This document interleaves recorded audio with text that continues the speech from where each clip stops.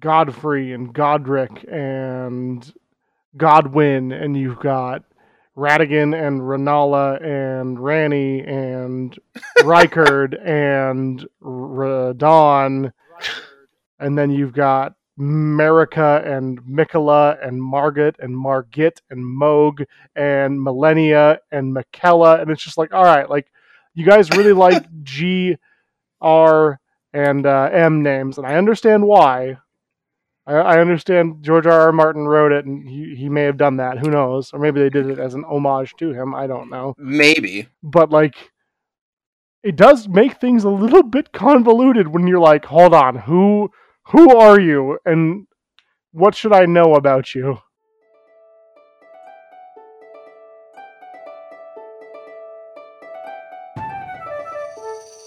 Just as a reminder, this is a spoiler-heavy podcast. The notes for what series might be popping up will be in the description.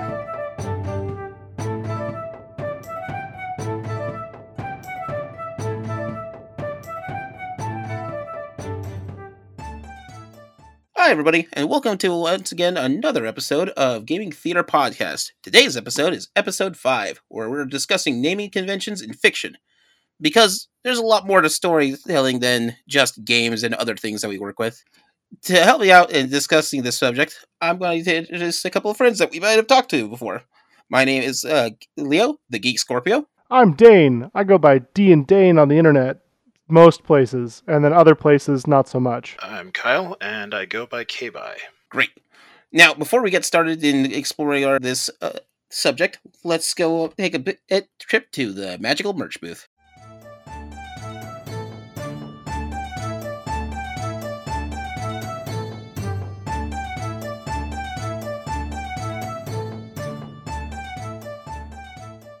Alright, so here we are back at the Magical Merch booth.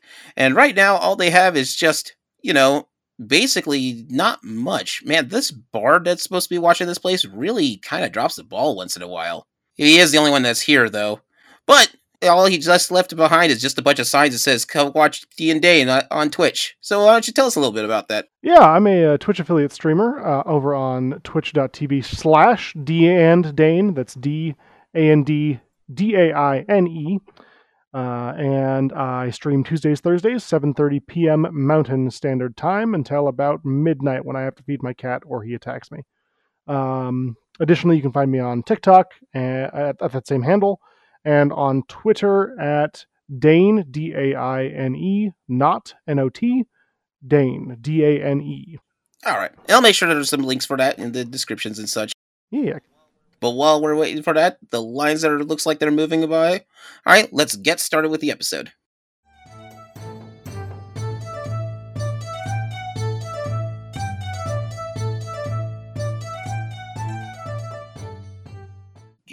So with this, what we're kind of looking into is gaming theater was, we get to explore with different things that are video game and video game related.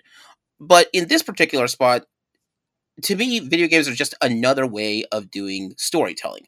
And so this is one of the few places where we can actually explore that aspect of storytelling. A way some people do storytelling is when they have characters that they're listed, that they have a naming convention. And if done right, a naming convention is mostly a shorthand for how your world is processed for that, or how your world is designed.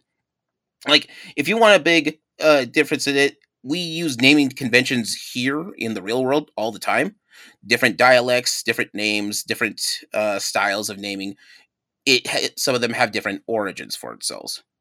Probably the best example for how we would use it in world building and storytelling would be probably going from with ideas from one of the big names in world building and storytelling, and that's Tolkien. So Tolkien has different ways of naming his characters. Hobbits are named one way through the Shire, dwarves are named a different way, and elves are named differently. From what I could find with some of the research, every elf is given their name by their parent, and as such, a lot of those elves tend to have singular names. Elrond is Elrond, there is no other Elrond. One thing that I find interesting about that is that there is, and we're not sure what the etymology of this is, but there is a couple of instances in the notes of Tolkien that have differing people being, or different names for the same character, or the same name for different characters. I can't remember who off the top of my head. I will dig into that really quickly, but I believe there's an elf who's a very well-known elf in the Silmarillion. It's just been a hot minute, and their name appears elsewhere in like a glossary describing an event that this elf did not partake in, which I think is interesting. And we're not sure, obviously, because Christopher Tolkien and the rest of the Tolkien estate were compiling notes left behind by the the great J.R.R. Tolkien. We're not sure necessarily if it was like he wrote a note on a napkin and then scrapped that idea or changed the idea, or maybe he was referring to somebody else, but the name was nearby. Like, we're not really sure why that is the case, but that is one of those instances that I do find a little bit funny. It's kind of hilarious because, like, one of the big things is that Tolkien, did names. He understood naming conventions and such.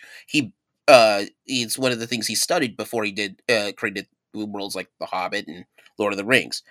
But to the point is that they're named in very specific ways. Like, even if your knowledge of Lord of the Rings is simply having seen the one of the 3 movies, not even the whole trilogy.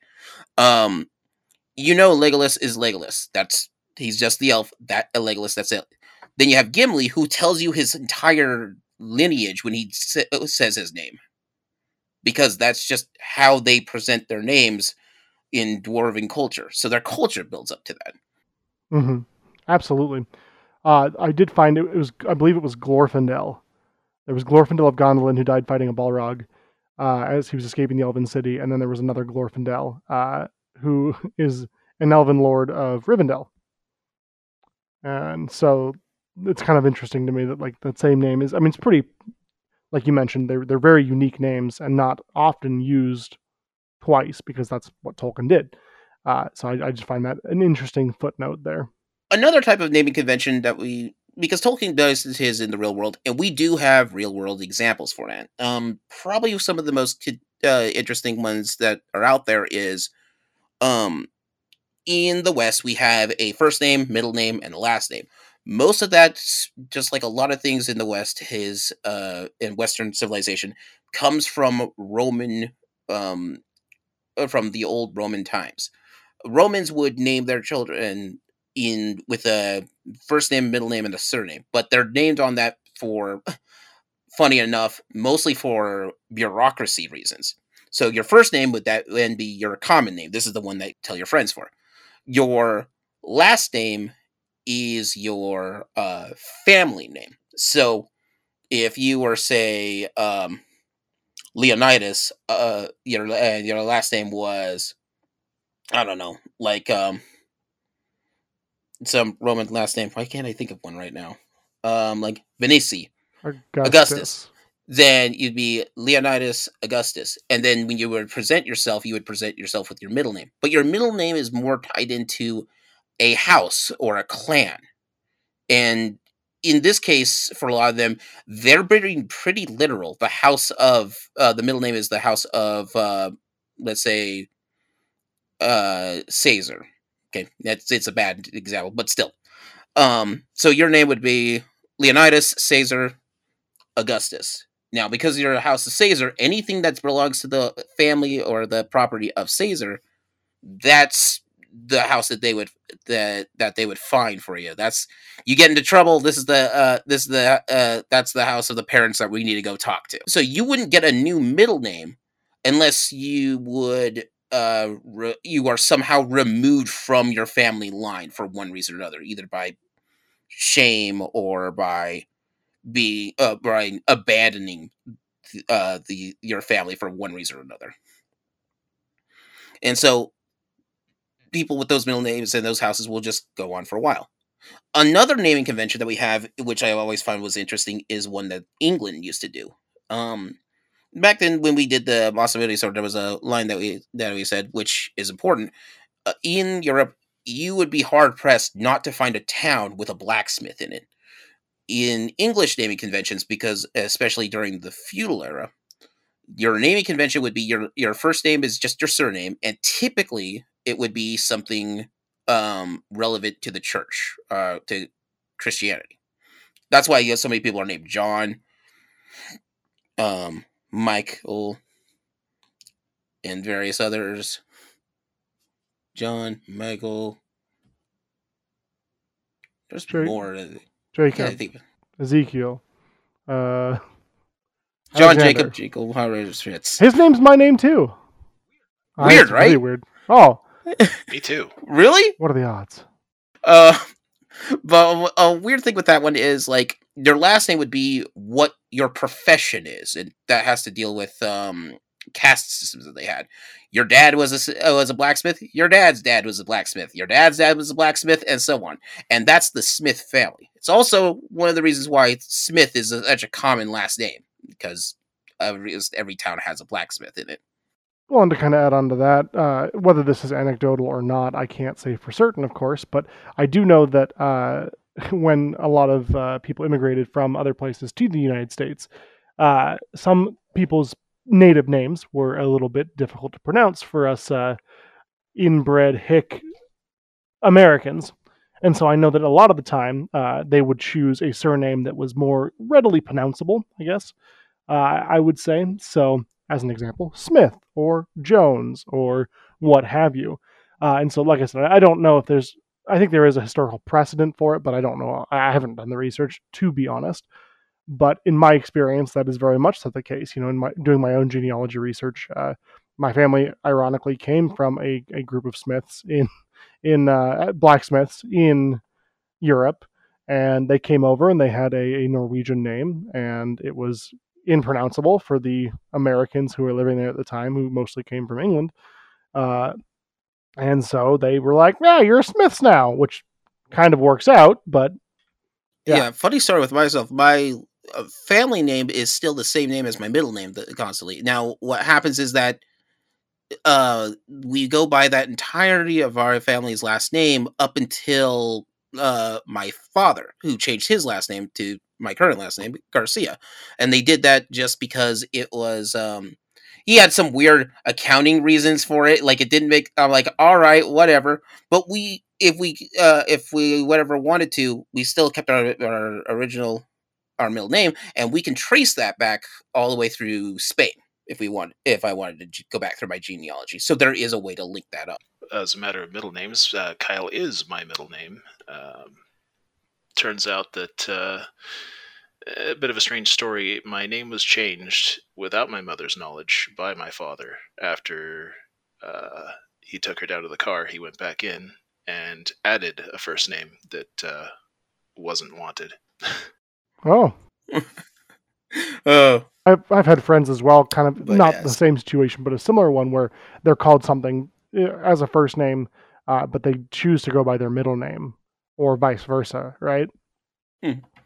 Which I find interesting. Chosen names versus given names.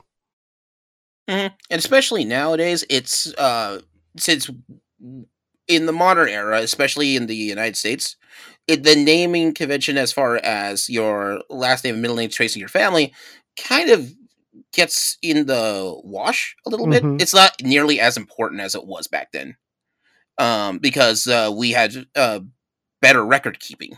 So as such, a lot of people, like my nephew, their middle name is basically a name that my sister just wanted to name her child, and that was it. Just picked a name on there, and people can change their names all the time. So it made it, and it's not as big of a deal as it used to be.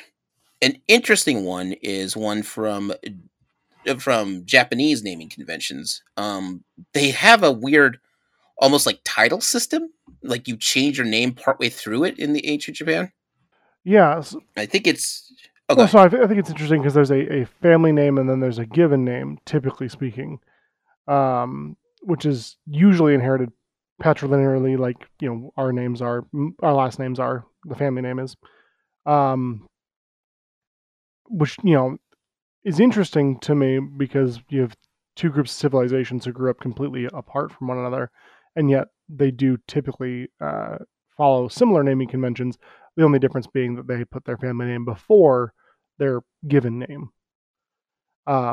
which I find interesting. Yeah.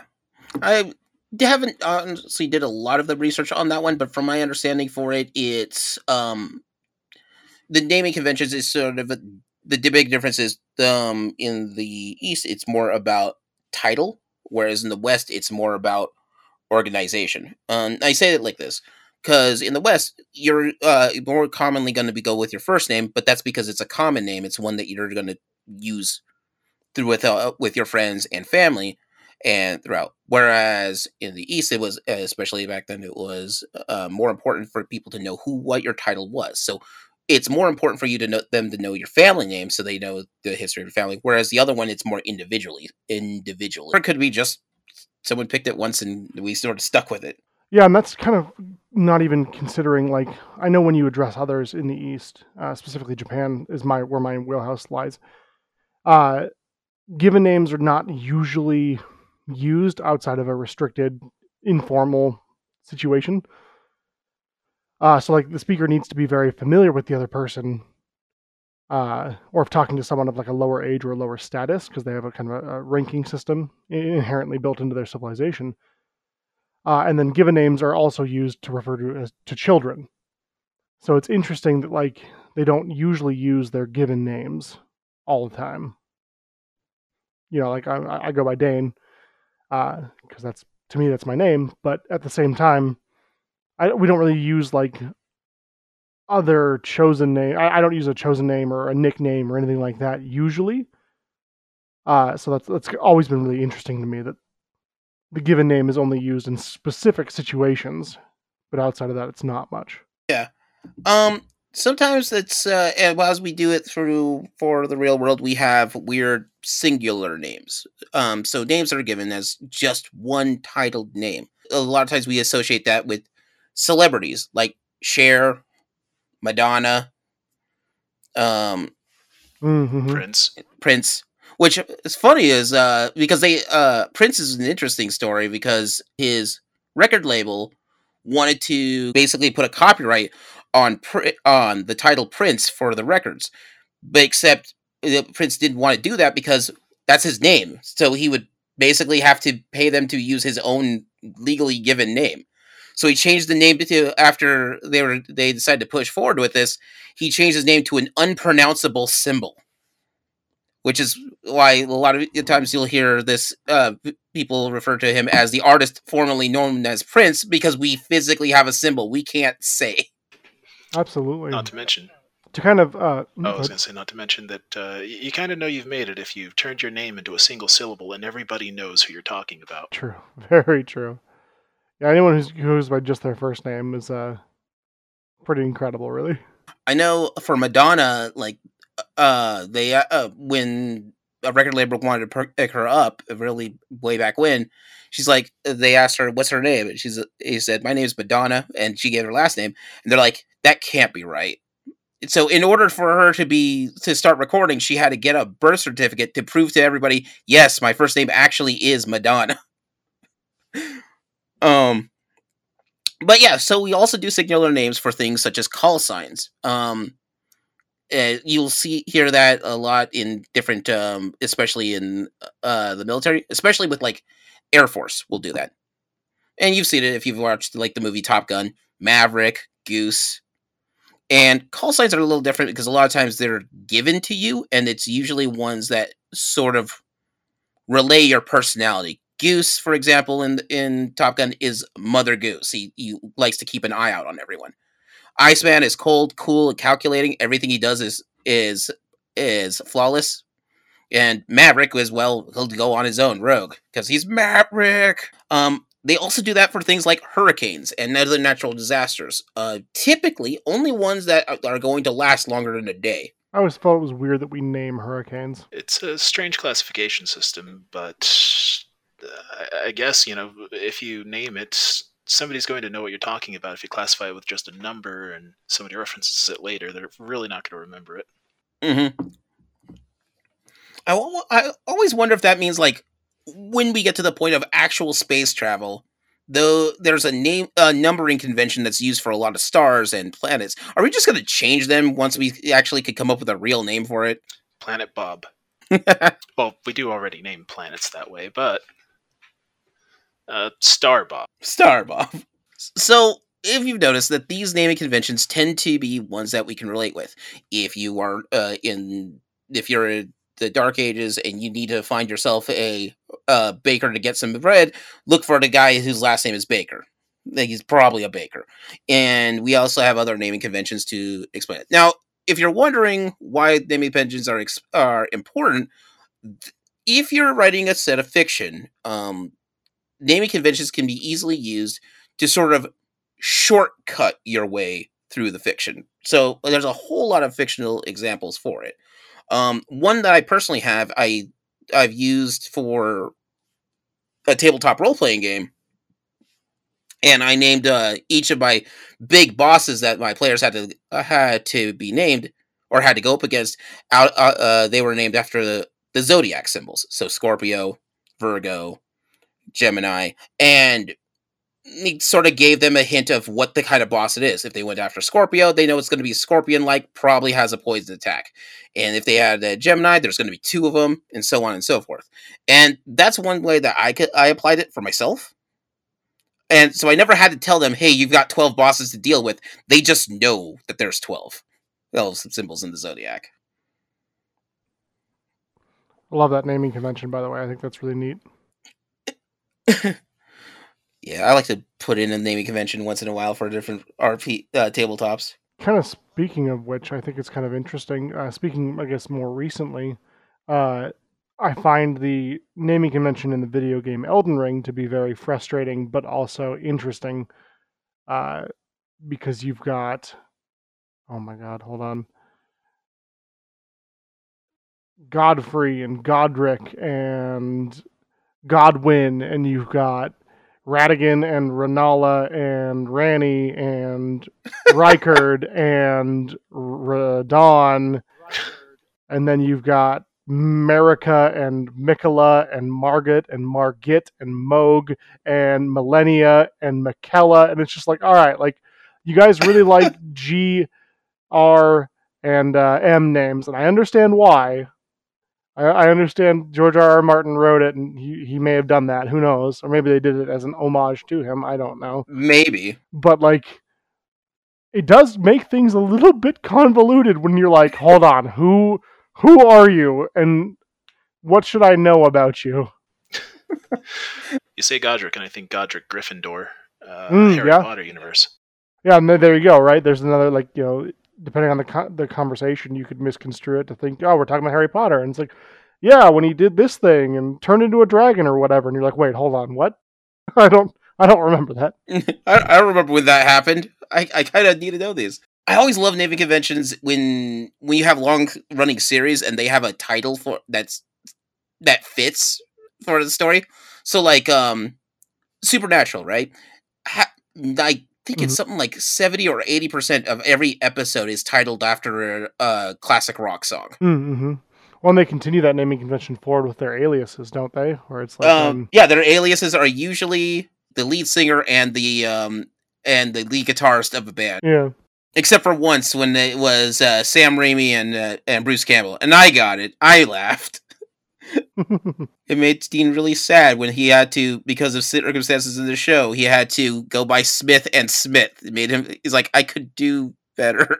So what's funny is that that's not the only one. There's other reasons for it. One of them I thought was interesting is the show Friends had a naming convention of the one with and whatever the subject of the episode was.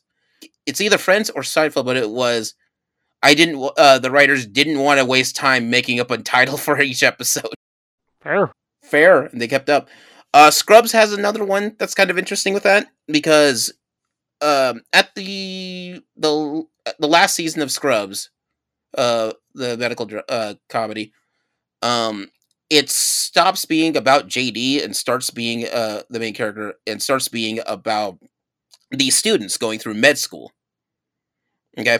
And so the title of the episodes used to be for JD, it's my whatever, my daydream, or my first rounds, my whatever. And that's always because of JD. If the show episode ever takes place that JD is not the main character, like it's one of the side characters, it's their whatever, their story. I don't Yeah. like to think about that last season, if I'm being honest. Nothing against anyone who was in that, but it just Not great, not the same. wasn't. Yeah, it's weird they only made 7 of them. I heard they were talking about making an 8th season, but I don't think it went anywhere. Yeah, I don't think that 8th season got. Or if they made 7 seasons, 6 seasons, it's weird they only did 6 seasons. I missed out on the last season, and I'm kind of hearing that it's a good thing that I did. But yeah, in your fiction, you'll always have different naming conventions. One of my favorite ones out there is from Zombieland. Each character in Zombieland is named after a city. That's not necessarily where they're from or where they're going. They just pick a city name and go with it. It's kind of a sad reason for it, and it's that people die left and right in Zombieland. And so because of the high death toll, it was easier to give them a name after a city rather than their personal name because they're more attached to it. It's sort of, I don't know if you'll make it past to midnight, let alone a week from now. I don't want to waste my time remembering your name. I'm just going to call you whatever city it is. San Antonio. Sort of a weird inverse version of it. If you ever played it's the Ghostbusters, the video game, the one with all the actors in the video game. So it's hilarious because they got all the game developer and the director wanted everyone to be able to react just like the actors in, just like they were making another Ghostbusters movie. So it had Harold Ramis, Bill Murray, Dan Aykroyd, and Ernie Hudson, all reprising their roles. So when they introduce you, the character, which is the new guy on the team, they purposely do not give you a name. And your character has no lines in it, so it was an in-game excuse to have everybody not talk around you. That's the video game where I got to the last stage before I realized you could actually upgrade your gear. Hey, I always like to think of it as actually a bonus, a pretty cool thing, if a video game will let you succeed at it by screwing up really badly. Hard mode. Man, this game is super hard. Did you upgrade? What? XCOM 2 has an achievement in it for beating the entire game without upgrading your guns once. I don't know how people do that. I'm not that good. Not that good. I'm not going to have it. Let's see here. So that's one of my favorite ones. What's interesting for other, and at this point we're just talking some fictional naming conventions, but they're all very important. In Marvel, they have a naming convention in it, which is kind of an interesting one. They have 2 different ones. Or 2 different sets with different reasons for it. Spider-Man's villain characters were always named with an alliteration in mind. Stan Lee did that on purpose. So Peter Parker, there was J. Jonah Jameson, Otto Octavius, and he named him that way because it was easier for him to remember it. Kraven the Hunter. Wait. Not Kraven the Hunter, but that's not one of his. No, I know. I'm being dumb. That also continues with later, like Miles Morales. But for Stan Lee's purpose, it was, I'm making so many comics, it's easier for me to remember them if I put an alliteration for it. But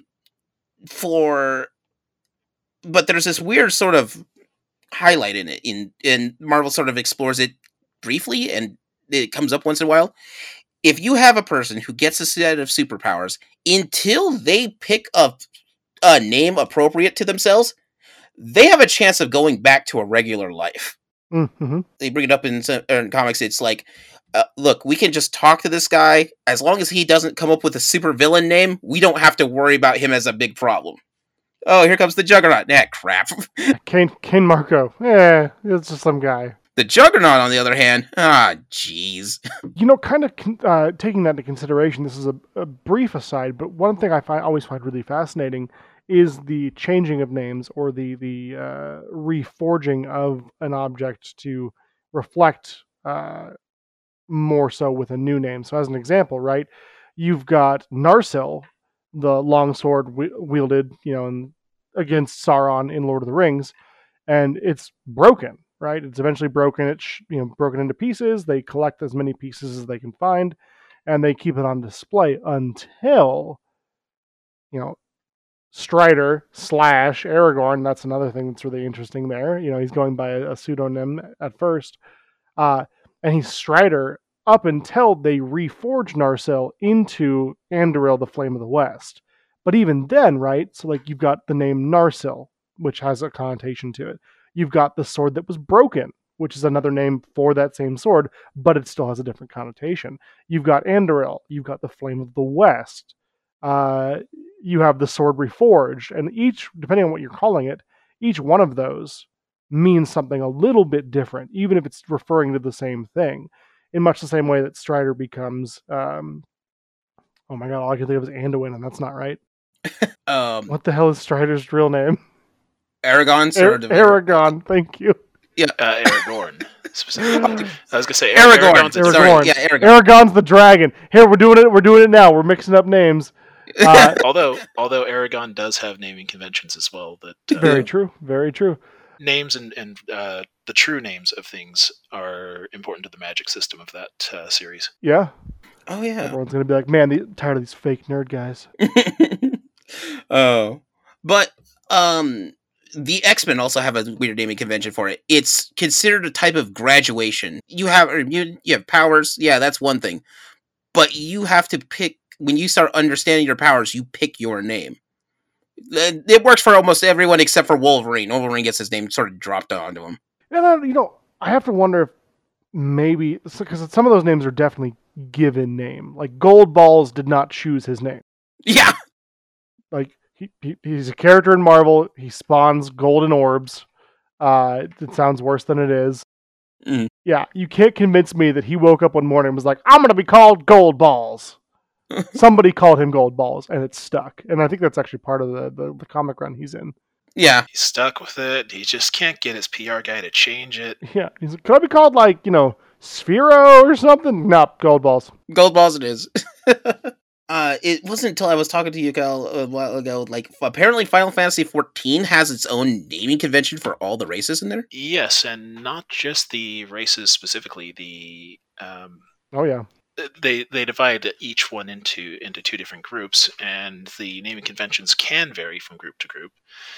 For example, the most human-like race, the Hyr, consists of the Midlanders and the Highlanders, and the Midlanders follow very much those medieval European names where they are associated with their profession, where the Highlanders have more Nordic or Germanic names. One of the more interesting ones, recently, it was revealed the Viera race, who have rabbit ears. They finally revealed what the naming conventions are for them, which I found fascinating, is that they typically have two names. A forest name, because many of them spend their entire life in the forest where they're born, and names for the city, which they often take those names. So the forest name is their given name at birth, but the city name is names that they choose for themselves, and they'll often take the names of other races if they find them interesting. And that actually also applies to both male and female Viera, because at birth, the characteristics that determine male or female aren't actually there. Huh. That'd just be weird, though, right? Like, you're going to a town, you're like, you know what? I like San Diego. Call me Bill San Diego now. Where in the world is Bill San Diego? So, if you're wondering for a different sort of take in naming convention, a big one who has that all in the States is Star Trek. Which I always loved. Worf, for example, was a good example for this. While Worf is in, DS9, and he's there in Star Trek: The Next Generation, you just know him as Worf. He has a whole name from Klingon, but since he works for the Federation, he's just Worf. But if he ever has to deal with Klingons and he introduces himself, it's, what is it? Worf, son of Mog, or son of Mog, house of. Oh, I looked that up the other day too. Moog. Yeah, so it's Worf, son of Moog, house of Martok. Oh, it was Martok.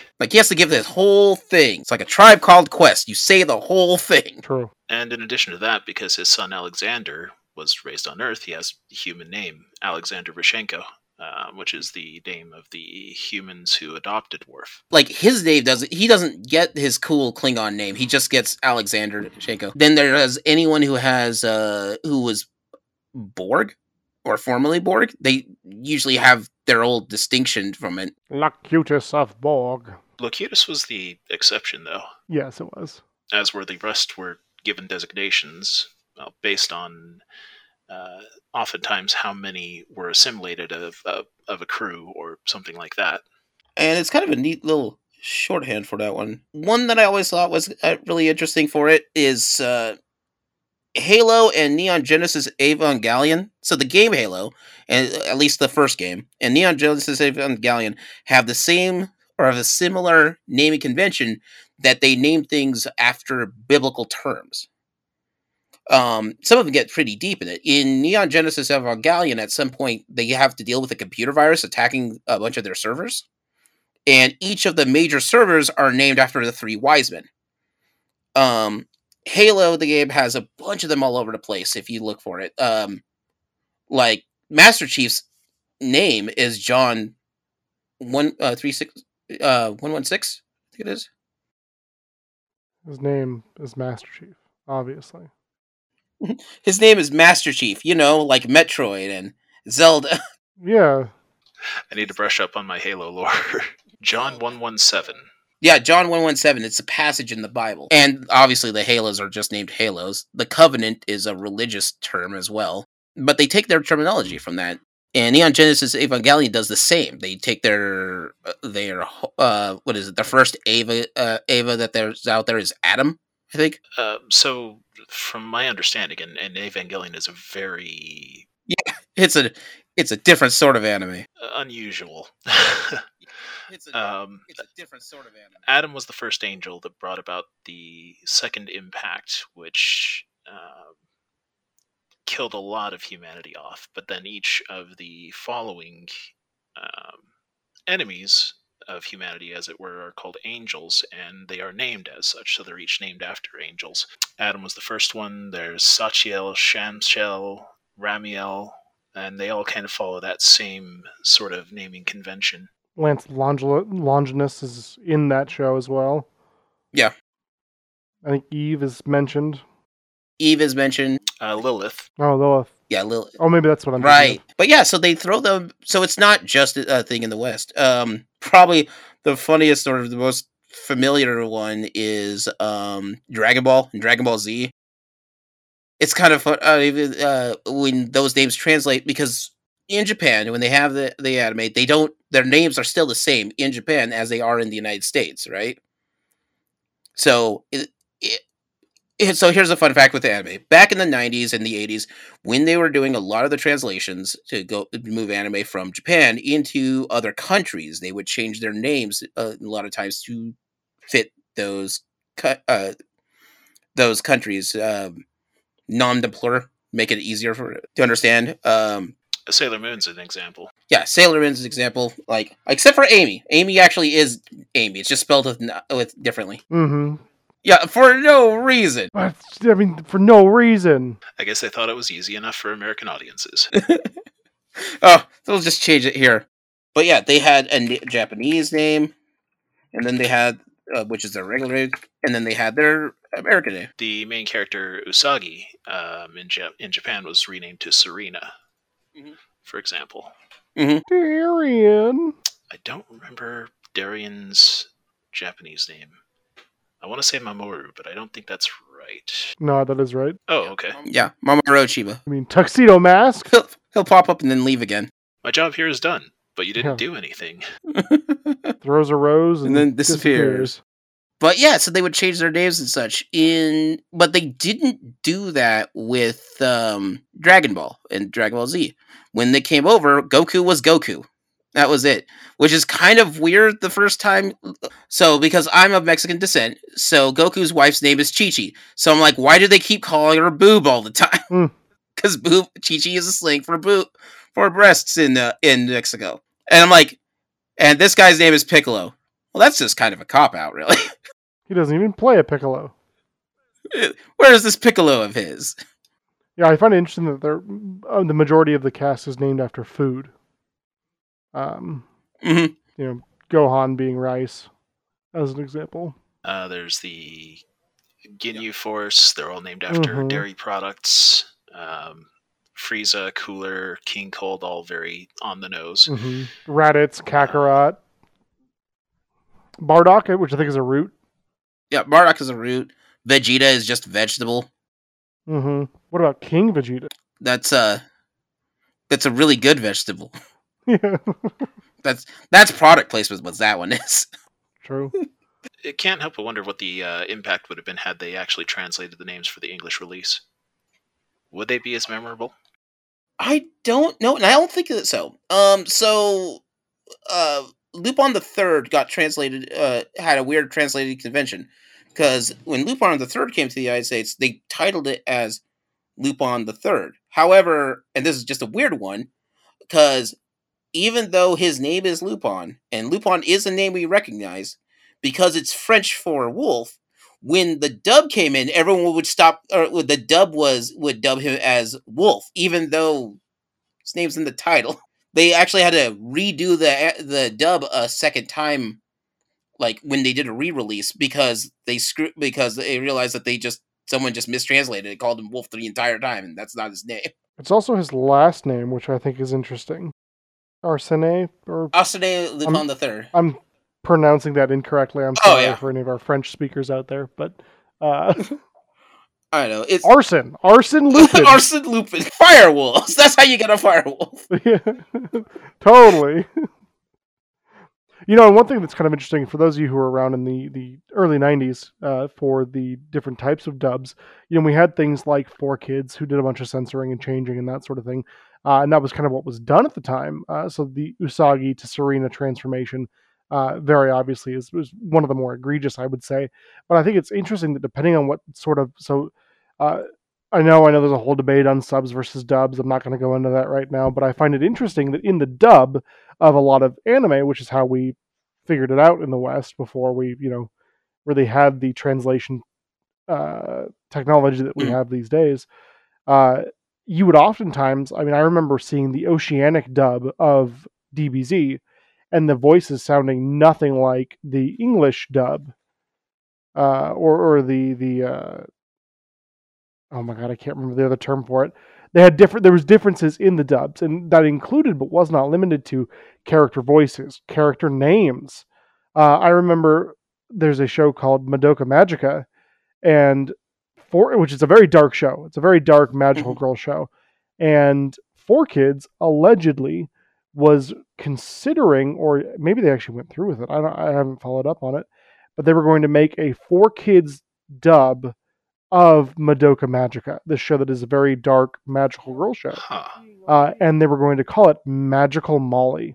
And it was going to be this show about friendship and, being a magical girl. You can, legitimately, you can Google it. It's an actual thing. And I cannot imagine for the life of me, because of what goes on in that show, I don't know how you would do that. I kind of hope it exists. I won't lie. I'm very curious how that would have turned out. Yeah, because I saw the whole series of that. I'm like, what did you do? Get to 75% of the first episode and quit? So allegedly, this is from the 4Kids fandom wiki. So it says, Magical Molly is a TV series distributed by 4Kids Entertainment and Shaft. The series is the second English dubbed version of the popular anime series. First 4Kids series targeted towards an older kid audience rather than children due to dark series and fantasy themes. Nailed it. Older. That'll save us. They've dropped the license in 2013. But Molly Kelly, a normal schoolgirl's life turned upside down when she meets Kyubey, an alien from outer space who can grant wishes for any girl. But a magical girl called Hilda is trying to stop Molly to make a wish on Kyubey. Which is not at all the plot. Not at all. The first 3 episodes are family-friendly due to censorship. But apparently the last second half is dark and somewhat serious. we just hold it till the end. Hold it. So that's a... I think that's really fascinating because there's possibly somebody out there who has seen Madoka Magica and not realized that it's Madoka Magica, that it's in fact Magical Molly to them. And that change is so interesting to me. It's like they saw the first episode or the maybe even the second episode, and it's like, wow, this is really good. Girls are really like this. And then they bought the license, and then once you get to like fourth episode, yeah, that it all goes downhill from there. You did say it is spoiler heavy, right? Because I could spoil that. Oh yeah. They get the license, and then all of a sudden somebody gets their head bitten off. Hey, Japan, can I borrow your homework? Yeah, just change it a little bit so that nobody knows. Actually, funny you should mention that, because I wanted to mention real quick Ghost Stories. Oh, yes. The dub of that could be an episode in and of itself. The only stipulation is that they couldn't change the names of the characters, and they couldn't change how the ghosts were exorcised in the end. Aside from that, they were given total creative control over what the character said, and it is fascinating. It is so fascinating because I've seen the episode, some of those episodes in Japanese with a sub, and I've seen them in the United States with a dub, and wow, that is a world of difference. It's one of those things you kind of have to experience. Ghost Stories is hilarious. I think there's episodes of it up on YouTube. I think so. Check it out if you're bored. It's so good. They so good. Made it intentionally offensive, so yeah, a bit of a disclaimer there. It is crass. If you want friendly, do not do that one. It is amazing. It is crass. Yes, but it is hysterical. But yeah, so like that's sort of the important thing with naming conventions. You kind of have whatever you work with, you have it for different reasons. Sometimes it's a shorthand. Sometimes it's we started this naming him after these things, and we're just going to keep on trucking this way. There used to be a sort of an in-joke for a lot of shows and such as we have the one Steve rule. You have one character named Steve, that's it. Nobody else can have that name. And it makes sense if you have a show, just because you don't want to have to, that's Steve, that's also Steve, that's Steve there. When they do that, it's oftentimes as like a single throwaway joke too. I'm trying to think of any examples of that, but I can't. Like when they have it, Scott Pilgrim versus the World. Oh, that's a good one, actually. There's more than one Scott in the movie, and in the comic too. There's more than one Scott. But they only show up for like a minute and they leave. Another fun naming convention is, I think, Gundam has some of them, or at least Gundam Wing does. Gundam Wing, definitely. Each of the pilots is, a number, more or less, with their name, just with different languages. Hero, Duo, Troa, Catra, and Wu-Fei. Oh, yeah. Because there's 5 of them, right? Correct. 5 of the main character Gundam pilots. Another one that's kind of an interesting one, Batman has, not even Batman, just DC in general, especially during their Gold and Silver Age. Whatever they named the villain is sort of the theme for their entire villainry. Penguin was always going to go after things that were bird-like. Two-Face would go after anything but the number 2. And then you have Lex Luthor, which is just whatever Lex Luthor wants to do. That one's not so much a naming convention as Lex Luthor is a regular person's name, so he just wants money. And he has it too. And he has the money. He doesn't need said money. This is more confusing. Why are you doing these crimes? Lex Luthor stole 40 cakes, and that's just terrible. Sometimes I just think he's just stealing them just to be, a troll. Like, I can fight Superman, but I also am going to steal 40 cakes while I'm at it. DuckTales and the DuckTales universe, everything has to be a pun for it. But I have to give them kudos for it. They go ham with their duck puns in that. Let's see. Another good example. There was Gargoyles as well. Gargoyles, yes. Gargoyles takes a different sort of take on it, and what's interesting is their naming convention is in universe a proper naming convention for itself. So, for those who haven't watched the show Gargoyles do not have a name. They always look so distinct that they just sort of never bothered to put any names to them. The only gargoyle that actually has a name for years is Goliath, and that's just because he's the leader of the gargoyles. We need to call him something, and since he has an alliance with the humans' castle that they live in, they make that he allows them to give him a name. They actually reference that in the show too, where sort of a vision of the past when a human child is asking one of the gargoyles at the time, who has no name at that time. So what do you call each other? Friend? And that's it. He just leaves it at that. I think that's Brooklyn. Yeah, it was Brooklyn that he talks to. Yeah, but when they get to the modern day, by modern day 1996, when they get to the modern day, to the modern era, the gargoyles then decide. Basically, there's so few of them left that they just want to change it up, and they want to take a name, and most of them take a name from a part of the city: Bronx, Brooklyn, Broadway, Lexington. My favorite is Hudson. Hudson does it because he's just like he loses an argument because he goes up to Lisa Mazza and she goes, "Hey, we don't need names. Do you have names for the sky? Do you have names for the river? The river's called the Hudson." Fine. But then there's other ones because they're tied so much into Shakespearean that a lot of names come in from different Shakespearean plays. It's like the weirdest thing that I always love that they sort of slide in that Shakespeare may be more of a historian than he is a fictional writer in that world. Right. More historian, because it turns out that it's not so fiction after all. Yeah.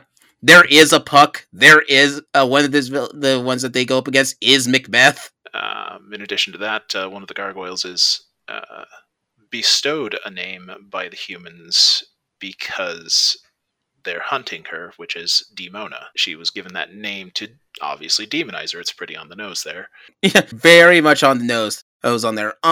What's funny is that, and this is in later seasons, Goliath's daughter shows up, and her name is just Angela. Kind of a regular name in comparison to everyone else's, but she's named from all the gargoyles there get names because at some point Goliath and his crew are the last remaining gargoyles, save for a bunch of eggs. But they know that they cannot. They get put into a curse that prevents them from waking unless the curse literally states they are not to awaken unless the castle their home is in the sky or something like that. No, their home is above the clouds. And so when they do this, they have he knows that these eggs need to be washed over, but he can't do that because he's going to self-sacrifice himself and make sure that the castle gets abandoned by leaving the gargoyles permanently in stone. So they take the princess of the castle, decides to take care of all the eggs, and she takes them with him to Avalon, a place where they know that they will be safe. But time doesn't work the same way in Avalon, so time moves a lot faster in Avalon than it does on Earth. And so by the time Angela, the first time he meets his daughter, it's really just the egg, and even he doesn't. The daughter, and they don't even know who's related to who because they look so different. But by the time Goliath goes to Avalon, they have Angela's, I think, 18, 19 years old. Something like that. Early 20s. I'm not 100% sure. It's been ages since I've seen it. I need to watch it again. It's been ages. She's old enough to be, so she's the same age as some of the other gargoyles that are there, except for Goliath and Hudson. And Hudson, at this point, is probably the oldest gargoyle that's still alive. But she gets a regular name because all the gargoyles that hatched from these eggs, the princess gave each one of them regular Christianity names, which makes sense because she's from Scotland. Also, at some point, I am going to do an episode on magical conventions and such, but that's a different magic systems. Magic systems. Gargoyles is always a weird one because technically, if you're blind or deaf, you're immune to most magics. Kind of interesting that way. Mm-hmm. Those are sort of the big naming conventions. There's only one other one that I always find interesting, is when someone just sort of picks a name just for the fun of it. We mentioned it before in Supernatural. Dean and Sam, when they have a fake alias, there's always a band member that they're doing. Right. In the show Leverage, in the first season, one of the characters, I'm trying to remember his name, but he's the mastermind in Leverage. He would name himself after Doctor Who actors. Rusty Shackelford. And then you have Rusty Shackelford, which is a whole... Oh. I just love that there actually is a Rusty Shackelford. There is no Rusty Shackelford. That's just a name he uses when he wants to order pizza. Oh no, I gotta go to the hospital. Tell them that my name's Rusty Shackelford. That guy has better insurance. His name is Nathan Ford. That's it. He's from Leverage. Nathan Ford will usually pick the aliases that are Doctor Who actors. So Tom Baker, for example. But yeah, so these are some of the naming conventions on it. I think that's the other one that I loved is Mass Effect has a naming convention. Basically anything space related. The main reason why your character's the main character in Mass Effect's named Shepard is in reference to Alan Shepard, the first American in space. Or you have Miranda, named for the planet Miranda in Serenity / Firefly. And so many others are like that, but I can't think of the other ones off the top of my head. Do you have any other ones that you can think of with weird naming conventions and such? Not that I can think of off the top of my head. Although when it comes to Mass Effect, I was a fan of Rex. Mm-hmm. It's a simple guy. He's a simple guy. Shepard, Rex. That and Blasto. I'd love to watch the Blasto trilogy. And then when Blasto gets his new partner. So with that being said, any kind of final thoughts on that? To me, the big important thing is that if you're going to go with a naming convention, stick with it. Don't chicken out on it. Don't mess with it halfway. Just stick with it. Go hard into your naming conventions. Have fun with it. And have fun with it. They're fun naming conventions. I think where the state that DuckTales takes place in is like Calisoda. I don't remember the state name. I do remember certain cities being named. Obviously, Duckburg, Cape Suzette. Yeah. Though that's partially, crossing over with another cartoon. But yeah, that's about it for this episode. Our next episode that will be coming out will be on May 20th, and we hope to see you there. This is Gaming Theater Podcast with another EXP boost, and Gaming Theater Podcast logging out. Thank you all for having me, and I will catch you next time. Bye. Bye.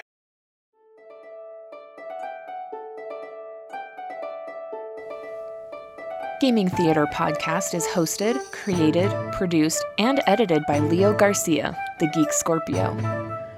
Our music is A Drinking Game, stock media provided by Stormwave Audio /Pond5. Our cover art is by Adam Parker. You can find him at ParkerGFX on Twitter. If you want to send us some financial support to help with producing things for Gaming Theater, you can do so at patreon.com/gamingtheaterpresents. It helps us out. Want to send support that doesn't hit your wallet? Please leave a review with wherever you hear your podcasts and share our podcast with your friends. It really helps out. Thank you for listening.